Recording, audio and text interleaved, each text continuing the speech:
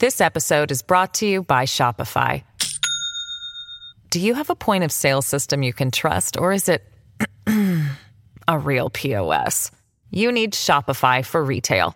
From accepting payments to managing inventory, Shopify POS has everything you need to sell in person. Go to shopify.com/system, all lowercase, to take your retail business to the next level today. That's shopify.com/system. Welcome to the New Books Network. Hi, everybody, and welcome back to the New Books Network. I'm your host, Steven Siegel. And here today, we're on New Books in East European Studies with my guest, Vladislav Davidson. And Vlad's new book is just out. It is called From Odessa with Love, Political and Literary Essays from Post-Soviet Ukraine, published by Academica Press in Washington and London, with a foreword by Peter Pomerantsev and a preface by Simon Montefiore. Thank you, Vlad, for joining us, for taking time with me today. It's really great to be here. I've been a great fan of your work and of this particular podcast for a very long time. Great honor to be here with a gentleman such as yourself who really knows the area of studies well. Well, that's so generous of you to say that. I love the fact that you've written a book on Odessa, which is one of my favorite cities in the world. And so I wanted to introduce you for people who don't know who you are. For our general listening audience, this is Vladislav Davidson. He is a Russian-American writer, translator, and critic. He's well known as the founder and chief editor of the Odessa Review. He writes for Foreign Policy and Tablet, and is currently a non-resident fellow at the Atlantic Council. And Vlad was born in Tashkent, Uzbekistan, and lives in Paris, although leading into my very first question, I get the feeling that Vlad is very much still the peripatetic cosmopolitan living between cities. And I want to ask, Vlad, why you wrote a book, at least in part with your reportage about Odessa. Yes, indeed, I cannot stop myself from moving around. This has something to do, I imagine, with my dislocated childhood, moving from Uzbekistan at 4 to Moscow to America to Europe, to moving around a lot when I was a kid. Clearly, I've in some ways recreated my early experiences of moving around continuously and learning new things and looking at the world. Excellent preparation for an international journalist, I would say, which it was. So I have had a love affair with Odessa since 2010. I have been going there every year. I used to spend the summers there from 2010 to 2015 on. I lived there for a couple of years during right after the Maidan, when the war started, when Russia invaded Ukraine. I am a big fan of the city. It's wonderful. It is everything that I like. I also spent a lot of time in my childhood in Little Odessa, in Brighton Beach, amongst other places in New York City. So, when you're a Russian, Ukrainian, Jewish guy from Uzbekistan whose grandparents are evacuated out ahead of the Nazis to Central Asia from the area. I mean, without going into my grandparents' background, and you grow up in Little Odessa and you have a connection to the Russian world and the Ukrainian world as I do, Little Odessa takes you all the way up to Big Odessa. And as Peter Pomerantsev writes very generously in his foreword to my book, my reverse flow was what showed him the genius of the age, which is a completely silly thing to do. To immigrate from America to Odessa is the opposite of what most people do. So he thought it was very funny and amusing and generative. I want to ask maybe about some of the similarities that you draw in your writings in the 2010s between, as you say, Little Odessa and Big Odessa. So it's a world of Isaac Babel, but it's also a world of entry, and the port in many ways, I think, represents that, both in New York and Odessa.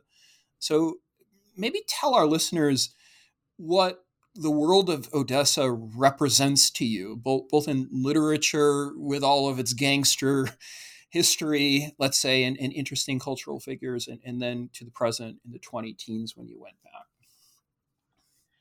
Well, a lot of the main guys or the protagonists of the world that we live in terms of organized crime or the intersection of literature and organized crime and the intersection of American politics and organized crime, they get their start in Odessa. So, I mean, I can give you a lot of names. So you have the legend of Odessa, as written by Isaac Babel, which we're all familiar with. But then you have a lot of contemporary characters, hitmen and killers. Um, you know, uh, Characters like Mr. Satter, who was close to Felix Satter, who was close to Donald Trump.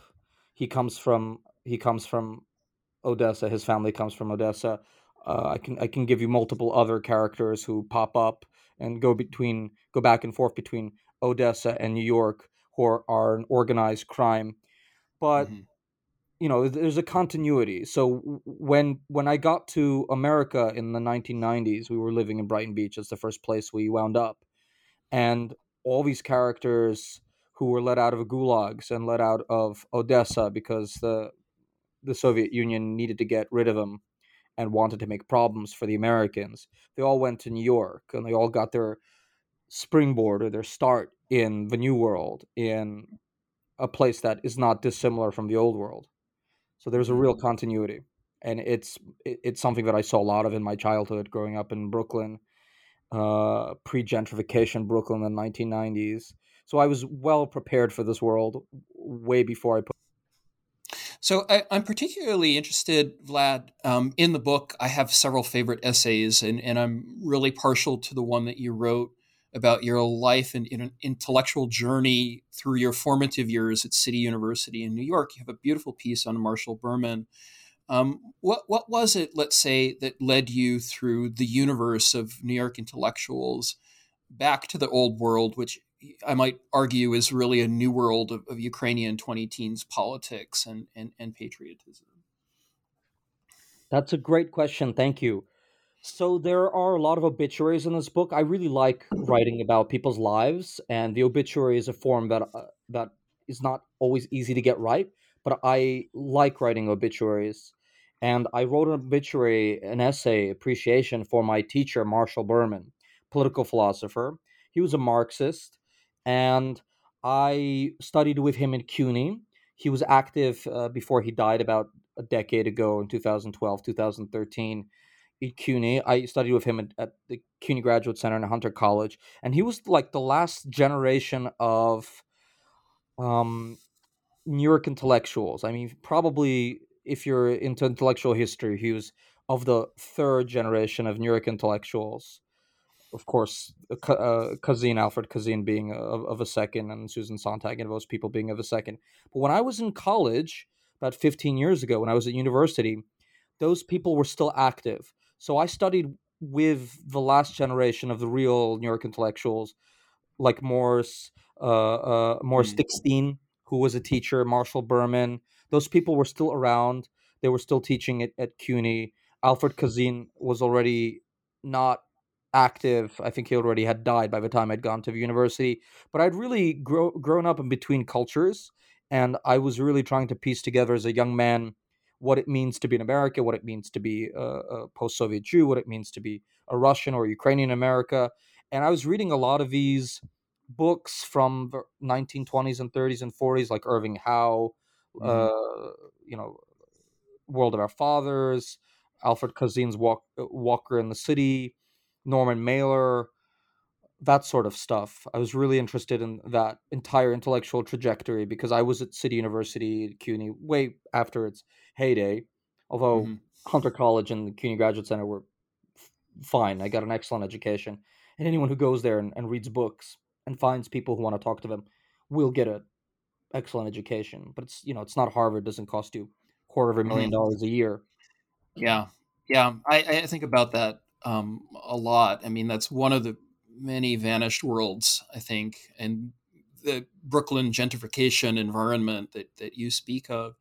Let's talk about the content of the book. So, in terms of contents for Odessa with Love, these are dispatches, or maybe reportage is a better word.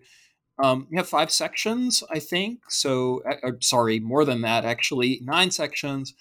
And I wonder if you could talk a little bit about how you and your editor, I know this is Paul Duquesnoy and others with the press, decided to arrange this. The first section is on Odessa, but what else did you include in the book? So, I've written or edited hundreds of pieces over the last 10 years as a journalist, writer, literary critic. I had material that I had always wanted to write about that I'd never got around to telling those stories, and I thought it was time. Like my story about Thomas Sillison, my friend who is a Danish businessman who foolheadedly, let's say, if that's a word, Mhm. bought a building in Odessa and went to war with the Odessa mob, and basically, won because he's just such a fun character, and he sat them down and plied them with alcohol and meat and bread, and as a Viking of old, he won his conflict with the Odessa mob. So there were lots of stories like that that I knew were great, and I never got around to writing, and I always wanted to put in a book. But there were just a lot of stories which are important for understanding the trajectory of Ukrainian culture as a building thing in between 2015 and 2020, and Odessa, which is a city state unto itself and is not really generally part of lots of other processes, stands apart, but although really is important for understanding lots of things. And so I really wanted to write about Ukrainian culture as it's being built after the Maidan. It's a tremendous new national culture. After the Maidan, you have the birth of a new civic national identity, a civic political culture. And I knew that there was a lot to be done on the interplay between that and Odessa. There's a lot of the best people in Ukrainian culture, uh, from my young friend, uh, let's say, Nikolai Krabinovich, the young conceptual artist, Mhm. to my wife's business partner in their film production company, Alexei Gludashevsky, who's a big guy in Ukrainian television in Kiev. These are people who are born and come out of Odessa, and they maybe moved to Kiev, in Gludashevsky's case, to make film, or they move to Europe, Brussels and Belgium, in Krabinovich's case, to make art. But lots of people, including my wife, come from Odessa and go to Kiev or go to New York or go to Russia or go somewhere else in order to make Mhm. stuff. So Mhm. Odessa is an important place historically. It is still an important place. It's not as generative as it was in the 19th century, of course. It's not the New York City of the Russian Empire as it was in 1880 and 1890, when it really was the center of the universe for lots of stuff in Eastern Europe. But it's still an important place that launches a lot of important careers and shapes important personalities. So I thought it Mhm. was very useful to get that process down onto paper and to connect it to the creation of a national cultural identity, a civic national identity, which is being shaped even as we speak. Mhm. Yeah, I'm particularly interested, Vlad, in how you explain and describe Odessa historically, and I have a lot of questions I can just ask about the city, but I'm fascinated as a student of Patricia Hurley, my beloved advisor, um, one of the first sort of Western historians to come in, by your take on the medieval city state and say political clans who turned into sort of mafia groups within the city. I think sometimes of Odessa as an Italian city state, like the Sforzas and the De Medicis and so forth. Yeah. And I wonder, this I think is a brilliant analogy. I wonder how that grafts onto the often like basic apolitical nature, maybe even aesthetic nature of Odysseus, and how you see that especially unfurling in the context of the Maidan and after. So there seems to be a great, to put words in your mouth, durability of those political clan, if not mafia networks. And I wonder if you might say a few words about that.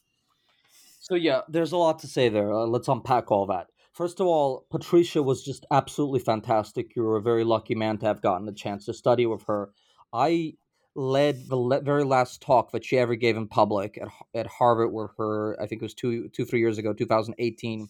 I came to Harvard to do a talk on of Ukrainian cultural industry, and I led a talk with her about her last book. She was absolutely chic and fantastic and fun.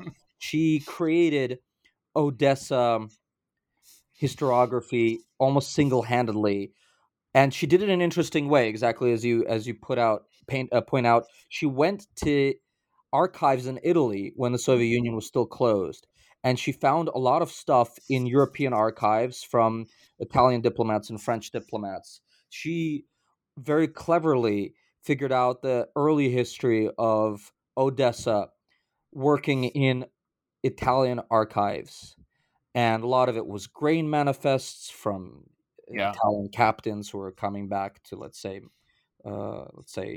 northern Italy from Odessa with stuff, and a lot of it was from Italian architects who had gone over there to build stuff. Odessa has the highest concentration of Venetian Gothic revival architecture anywhere in Europe. Yes. It looks like Italy or a 19th century, early 19th century Italian architects' fantasia of what Italy looked like 200 years ago for a reason.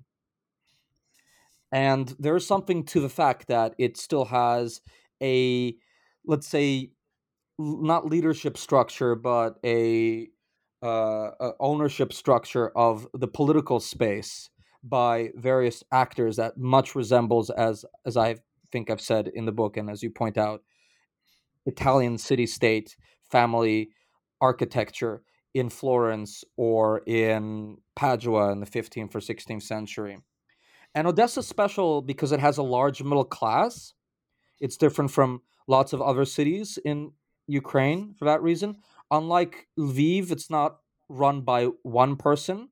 That's often the Mhm. case in large Ukrainian cities, is that one local oligarch or one local macher or one local political Mhm. baron runs a pyramid that decides everything. In Odessa, it's very much a consensual system with a lot of different players, as we've already said.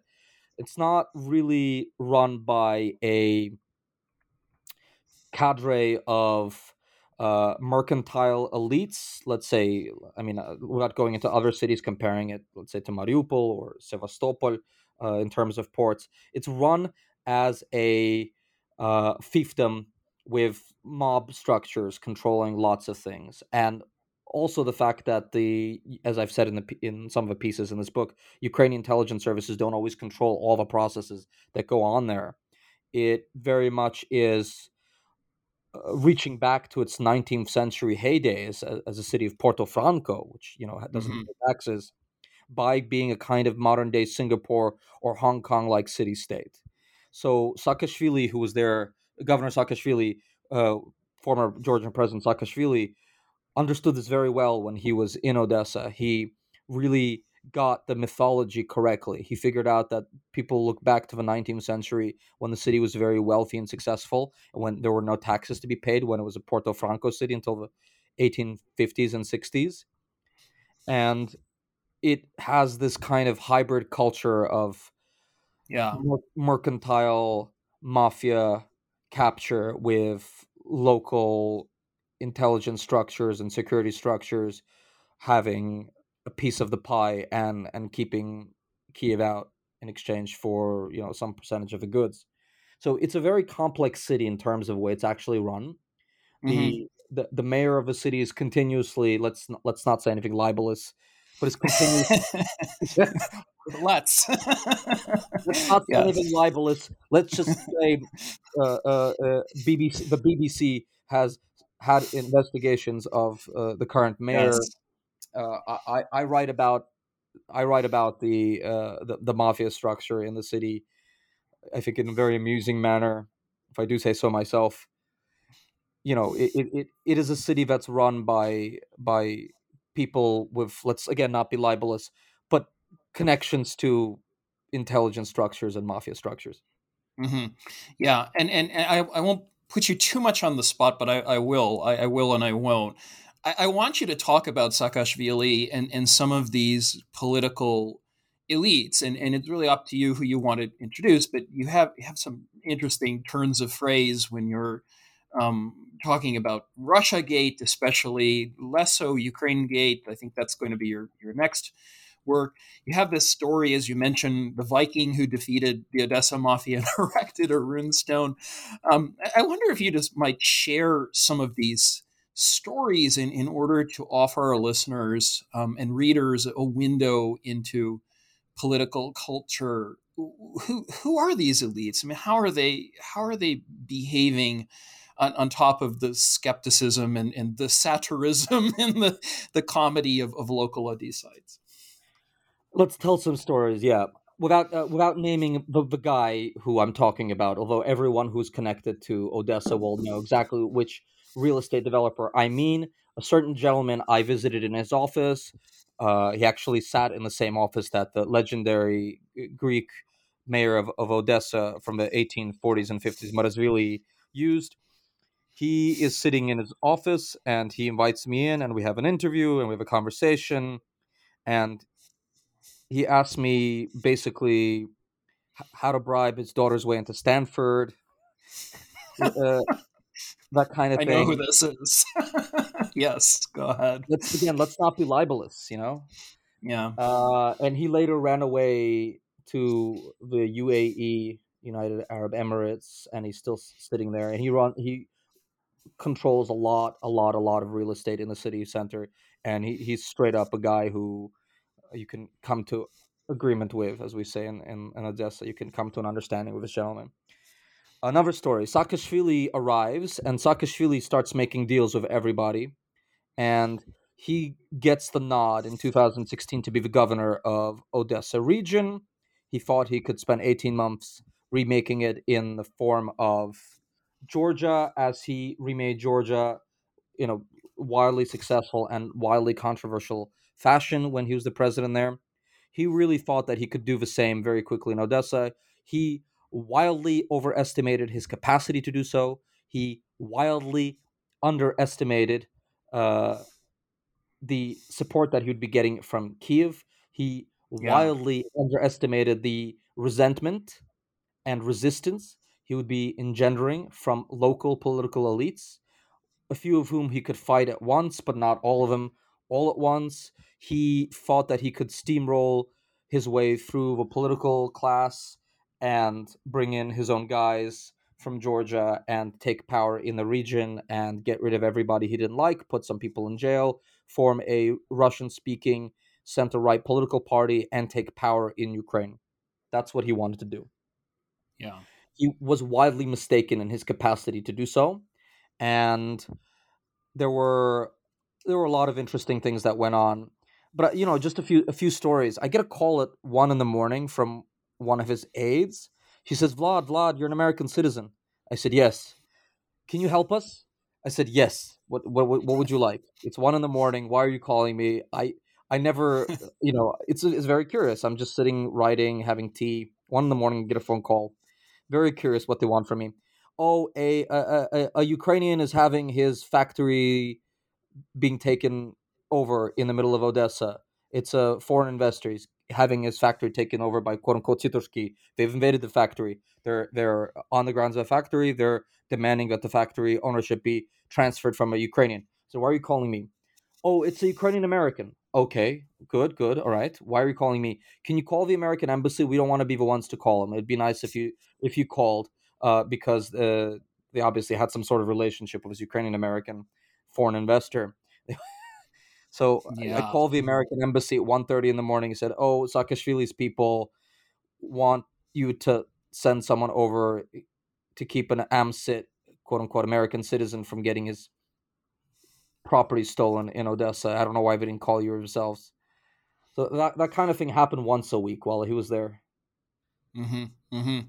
I mean, this is a larger question because you're dealing with culture and politics and policy and intelligence circles all at once. as a journalist, I'm intrigued by Saakashvili. I wonder, because you describe him as quixotic, um, how you And cast, erratic. And yeah, erratic. Very much erratic. and inconsistent, because he imagines himself in 2015 as coming in and suddenly being able to do this in a couple of years. And I would argue that his project would probably take several generations. And I wonder if you share that same impression both about him and some of the other so-called anti-corruption reformers. And I would even put Zelensky in this category. But I mean, how long does it take, I guess, in a city like Odessa to um, start these giant quixotic projects of reform? In Look, Saakashvili, it was all fun and games, and it was a lot of fun, and the parties were great, and all the international journalists arriving, and it was the center of political life for a little bit, and it was just fantastic fun. I'm not going to lie. I had the time of my year. I mean, not the time of my life, but I had a great fun year in 2016 when all this was going on. It was tremendous fun.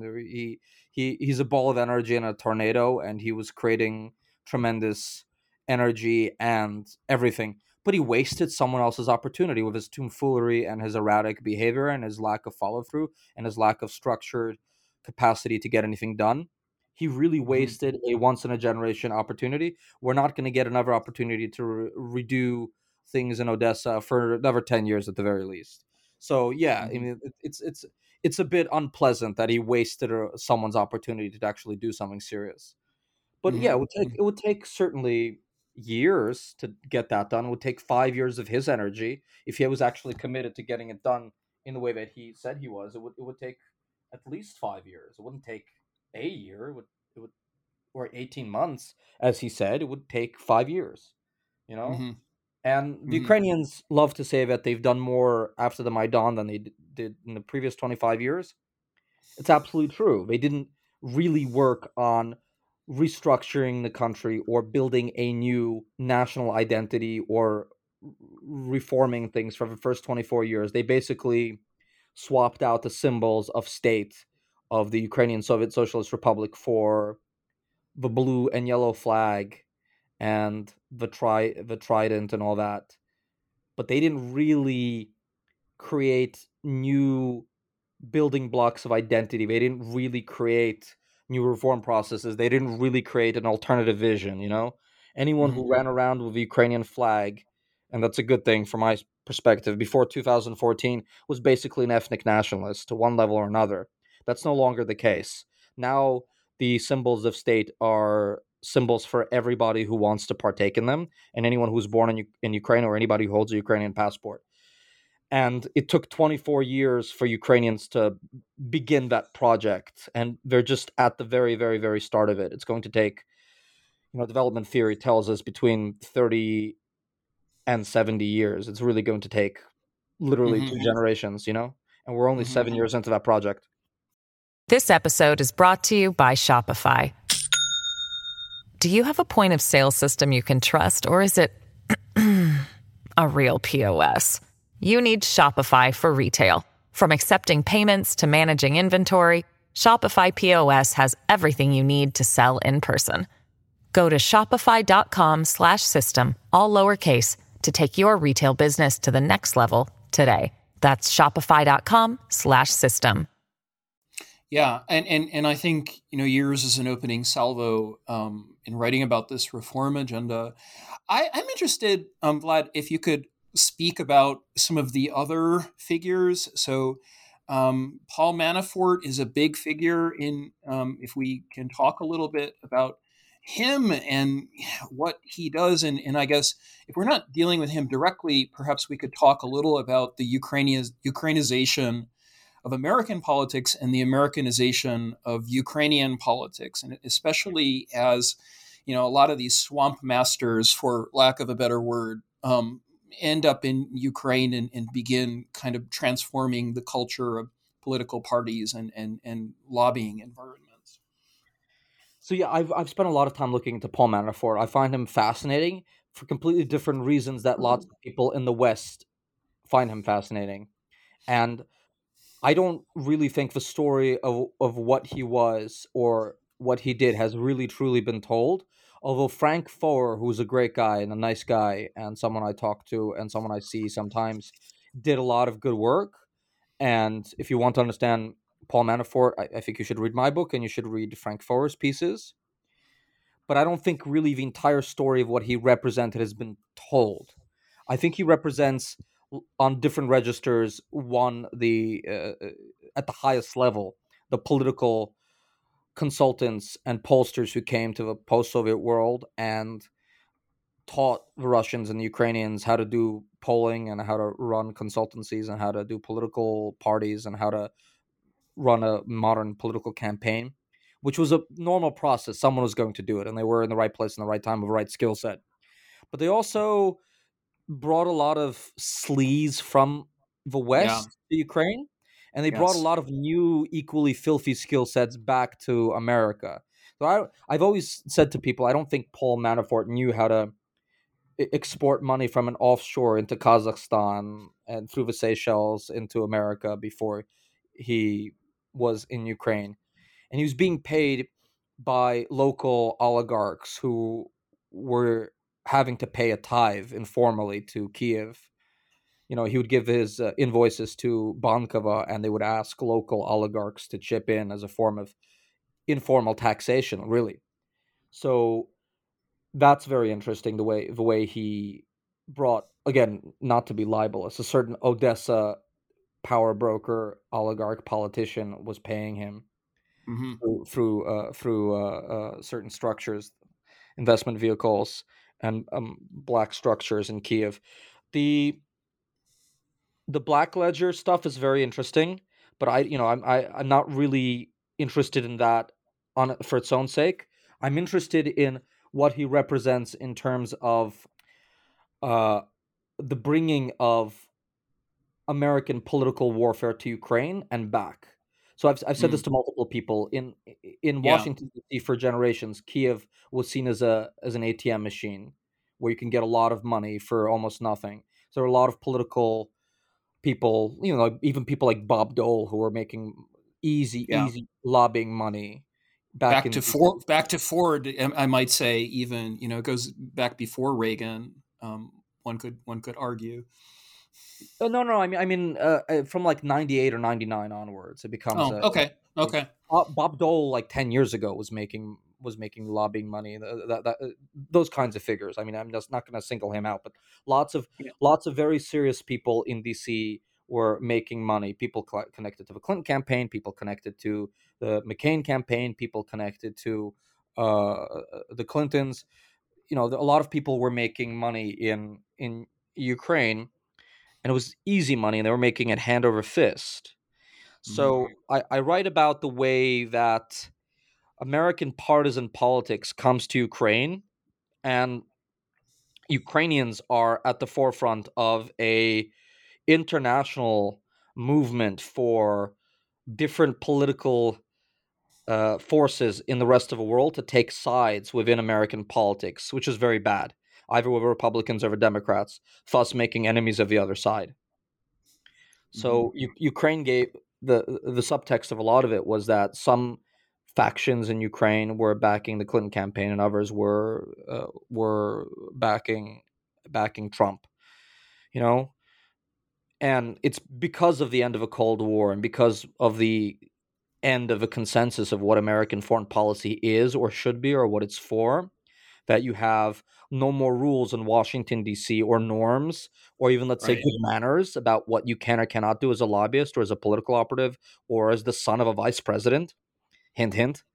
Mm. Um, there are Yes. no, yeah, without going into that gentleman's malfeasance in Ukraine, there are no more rules or norms uh, emanating from Washington, D.C. about what American elites can do. So from Manafort to McCain's aides to the Clintons who clean up, going to a certain Ukrainian oligarchs' powwows and flying around on private planes. Lots of people in American politics are making money, are consulting, are doing all sorts of things, and the Ukrainians or some Ukrainians get in the habit of intervening in American politics on the side of one or another political party. Now, this is not unique to Ukraine, but this is a new development that takes place over, let's say, the last 5 to 8 years, and it leads directly to Russiagate and Ukraine Gate in lots of complicated ways that I try to tease out in this book. Hmm. I guess I wonder, in comparing the option for Odessa, at least relative to, say, Kharkiv or maybe Kiev. I don't know if Kiev is the best comparison, but Kharkiv. If you look at what these Americans who came in did, do you see the level of transformation, this political transformation that you mentioned, persisting after the election of Zelensky in 2019? I guess, what has really changed? And then with Trump gone after 2020, can you give us a sort of prophecy here? Do you see the swamp stinking even more of sewage, or is there some possibility for the anti-reform wing to win out locally? Are we talking about Washington, Kiev, or in the regions of Ukraine? I guess if you compare Odessa to some other cities in Ukraine, because you have an axis here, right? And one of the axes is Odessa to Kiev. Are Yeah, there other cities within the world of regions, not the party of regions, which is defunct, but within other Ukrainian yeah. cities where you see the possibility of this kind of anti-corruption campaign working? Look, I really think that these things have to come top down from Kiev, and Kiev first has to take control of a city in a much more serious way than it has control of it now. I've really come to that conclusion. There is a lot of civic activism in Odessa. There's a lot of interesting stuff going on, especially post 2017. There are Ukrainian nationalist organizations. There are young guys with running around with guns and khakis and all this who are ready to defend the city if it gets invaded. There are more civic activist groups and all this, but really, it's a drop in the ocean. I think in terms of political power, I've really looked into a lot of it, and I've spent a lot of time with activists. There's just not the same level of activism in terms of governance outside of particular issues like historical preservation, which is fairly strong in Odessa because lots of people love the city center. On particular issues, you will have activism that sees rewards, but Hmm. on the port and actually what goes on in the port in terms of tariffs and in terms of who actually gets the money from the port, I don't see that happening until you get another strong character like Saakashvili taking over again in a couple of years and cleaning it up. Hmm. In Kiev, again, it's the capital, so it's not fair to make a comparison. But you can compare it to a city like Lviv or a city like Kharkiv or Dnipro. These cities all have completely different dynamics internally, politically. They have different kinds of political pyramids that run them. The development in Odessa is like no other city in Ukraine for all sorts of reasons. It's completely unique. And it Hmm. has to do with the fact that it really is the last port standing. I mean, Mariupol is just not as big or as important as a port. It really Yeah, has to that's a good do point. with, yeah, yeah. There's a lot of trade coming in from Turkey and Asia through Odessa. So just the fact that the shipping is the main thing in Odessa makes the political development of a city very different from a city like Dnipro, which produces things, or a city like Kharkiv, which does a lot of business, especially with Russia, or used to. Hmm. So, Hmm. I'm loath to make comparisons between big cities because every city in Ukraine is different in the way it's run, and the political economic structure or political economy of Lviv is probably very different from Chernowitz, where some of my ancestors are from. You know, and Odessa is unique in many ways, and already I've explained partly why that's so. Um, but yeah, I don't see anything changing on a macro level until the rest of the country changes in Odessa, partly because it's so isolated from lots of other things and buffeted by Mhm. protectionist rackets run often by people in the security services. Again, without saying anything libelous. Sure.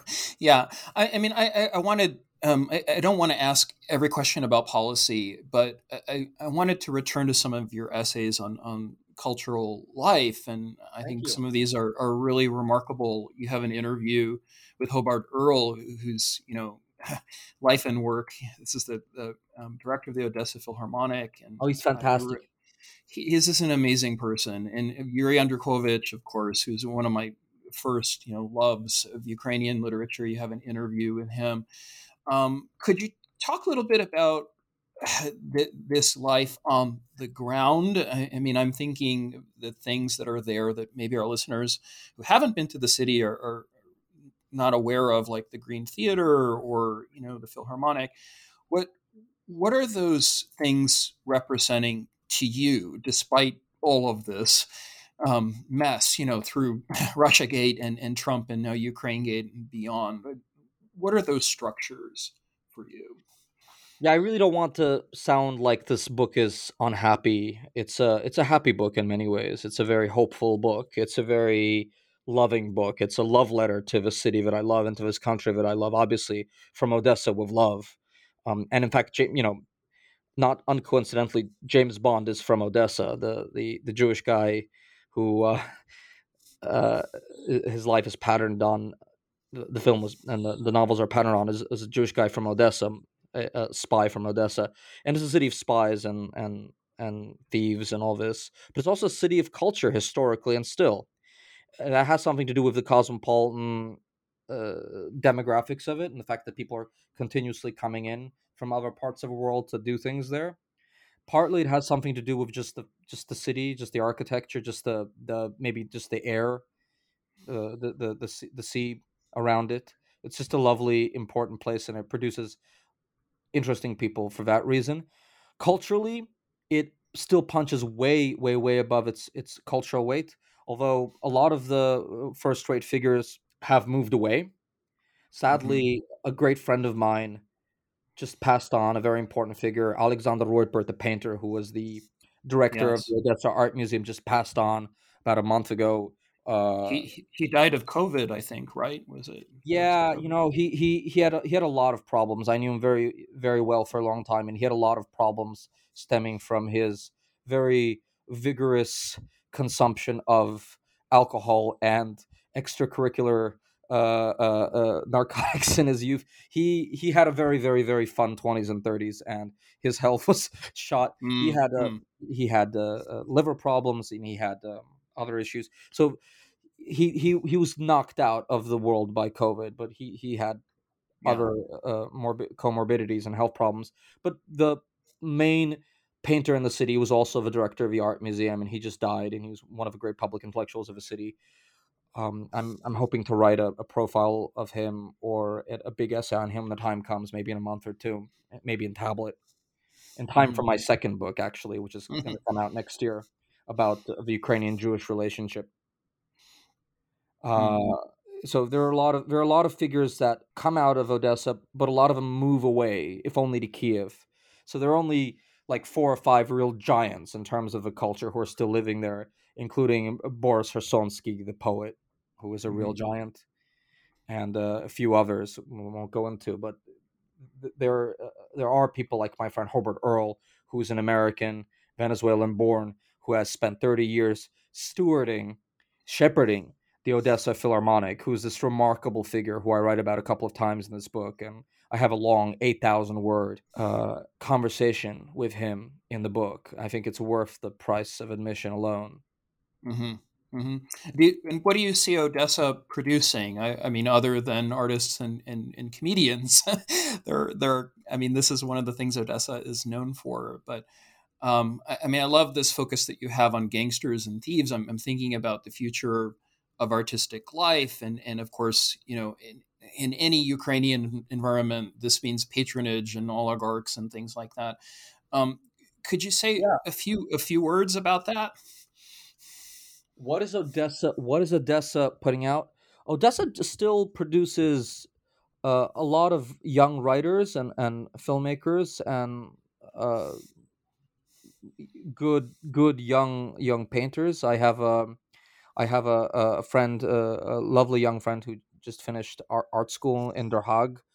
Sofia Bulgakova is a wonderful young painter. My my wife represents as she's a producer, a young Ukrainian filmmaker by the name of Anastasia Mamontenko, who is a wonderful young filmmaker. There's just a lot of very talented young people who come out of Odessa, and Odessa still produces very vigorous local art scene. There are still painters living there. Igor Gusev's fantastic painter. Um, so the Odessa Philharmonic is still a very strong institution. There's a competing set of Odessa music festivals during the summer. The Odessa Film Festivals is a wonderful institution, which is now 10 years old, which is very important for the country Mm, and even yes. Eastern Europe. I hope it continues on. There's been some talk of this year being the last one, but I'm hoping that it continues on into an 11th year. So Odessa still doesn't produce violinists like it used to in the 19th century Right. and the 1920s, but it still produces mobsters and good filmmakers and good poets. Hmm. And I guess this is my closing thought about your book. How would you describe your book as a collection of reportage for someone who would like to pick it up? Is it a book that's about counterculture? Is it a book that's about aesthetics? In your own words, why would people read it? It's a great question. I endeavored when selecting my work to collect and writing new pieces to put the work together, to stitch it together, in having a very thorough thread line of a story about a city and its place in the contemporary nation and the cultural development of that nation. So I see this book as a midpoint between an intro book to Ukraine. This is not the first book that you should pick up if you don't know anything about Ukraine. I'm pivoting towards people who already know things. You don't have to know a lot of things. I don't really write about the war or the Maidan. There's a lot of that already elsewhere. There have been accounts of the war, there have been accounts of the Maidan, some of them very good. I don't really write about Kiev politics so much. Mm. And nor is this an academic volume, it's an academic press.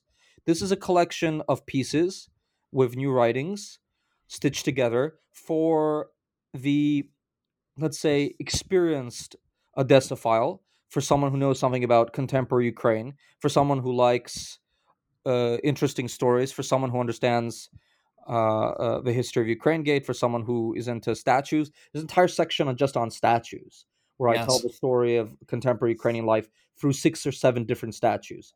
Statue of Darth Vader, the aforementioned Ruzstone, the the politics of knocking down statues. I wrote an essay about 2,500 words long for Tablet Magazine about 2 years ago when there was a wave of statues being thrown down in the West, about what I learned half a decade ago watching statues come down in Ukraine. Now, this is not to say that I am in favor of statues of Lenin being kept up. I'm not. There should not be statues of Lenin in a country like Ukraine. But there's a lot to be learned from the process of the way they came down, the adverse effects of the way they came down, of the way that that process was slightly botched, and of the way that that process led to more ratcheting up of conflict and political polarization. There was a lot to be learned for the West from Ukraine and its experience of taking statues down. Mm. And I wrote a very long essay on what we could learn from that. So it's a book about contemporary Ukraine for, let's say, the non-expert expert, someone who already follows Yeah. Ukrainian politics and Eastern European politics and wants to understand more and wants a deep dive into particular local dynamics, which I think I understand fairly well, having spent a lot of time reporting on them and living through them. And it's not really truly microhistory. It's not really cultural history, although it's also that. It's not really only the history of the mob, although, of course, I go into that. It's not only 5 or 6 essays on Saakashvili, although that's important. It's not only a book about uh, Ukraine becoming the new Chinatown, although Hmm. that is the case. But it's a book about the way that culture, politics, and war intersect to create something important. Hmm. I had a realization after I finished writing the book and I actually saw the PDFs in my hand that this book was about travelers who come to Odessa, lots of remarkable people, in the way that everyone winds up being in London once a year, or in Venice once a year, or for the festival, or in New York for whatever reason, or Paris once in their life. Lots of people who would never wind up in Chernigiv or Lugansk or Kharkiv or Mariupol or even Lviv. Lots of people throughout their life will wind up being in Odessa at least once for whatever reason. So there are cameos in this book from Svetlana Alexeyevich, from Piotr Pavlensky, from Bernard Henri Lévy, from Michel Onfray. These are all people in this book who are international stars or international characters who wound up passing through Odessa on their way to something else. And that's always been the case with Odessa. I think it's really, really interesting. Michel Onfray, Bernard Henri Svetlana Alexeyevich, Peter Pavlensky, they would never go to Chernigiv for any reason. But they will come to Odessa, and that will be part of their life travails and story. And it's Yeah. important. The city is still an important crossroads for people's adventures in the world, including Saakashvili, who's also a world historical character, for the better or the worse. Yeah. Yeah. I mean, I think of that 2014 event that Tim Snyder put together on Ukraine Thinking Together. It was a seminal event, and there Yeah, were so many people, and presentations in 6 languages, and just like an incredible sort of moment in May 2014 for people to have conversations. And yeah. I was there. right. Everyone was. I I wanted to go, but I had to return to being a boring academic, Vlad. So I'd love to see that again. No, we should do that again. We should do an anniversary. In fact, if I see Tim, I'll tell him to plan another one. That was with the in fact another Ukrainian case of lots of interesting people arriving there. It was before the New Republic was Yeah, decimated. Visa Leon. Yeah, yeah, yeah, In yeah. fact, I walked around. I took Leon Wieseltier around Kiev for a little bit. We walked around with him a little bit. He was there, as was the Facebook gentleman who owned the New Republic at the time. I saw him at the next table drinking. But to return to your question of what my next work is, I'm Yeah. putting together a lot of my work on Ukrainian Jewish relations into one book. I'm putting together a Okay. book that will be out in the spring about Ukraine and the Jews post 2014, what it means, what happened, what the situation was for the Jews as the heuristic for the creation of a new national cultural identity. Hmm. Hmm.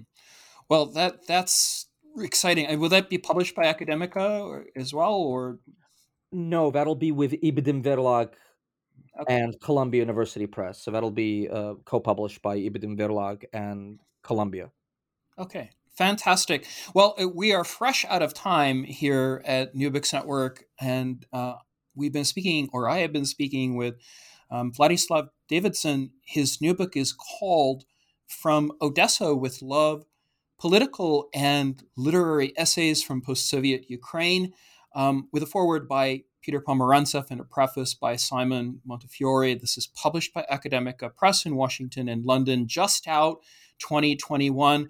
Vlad, I thank you so much for your time and for this lively conversation. I'm really grateful, and thank you for joining us. Thank you. This has been a lot of fun. And I'm your host here at New Books Network, Stephen Siegel. Until next time.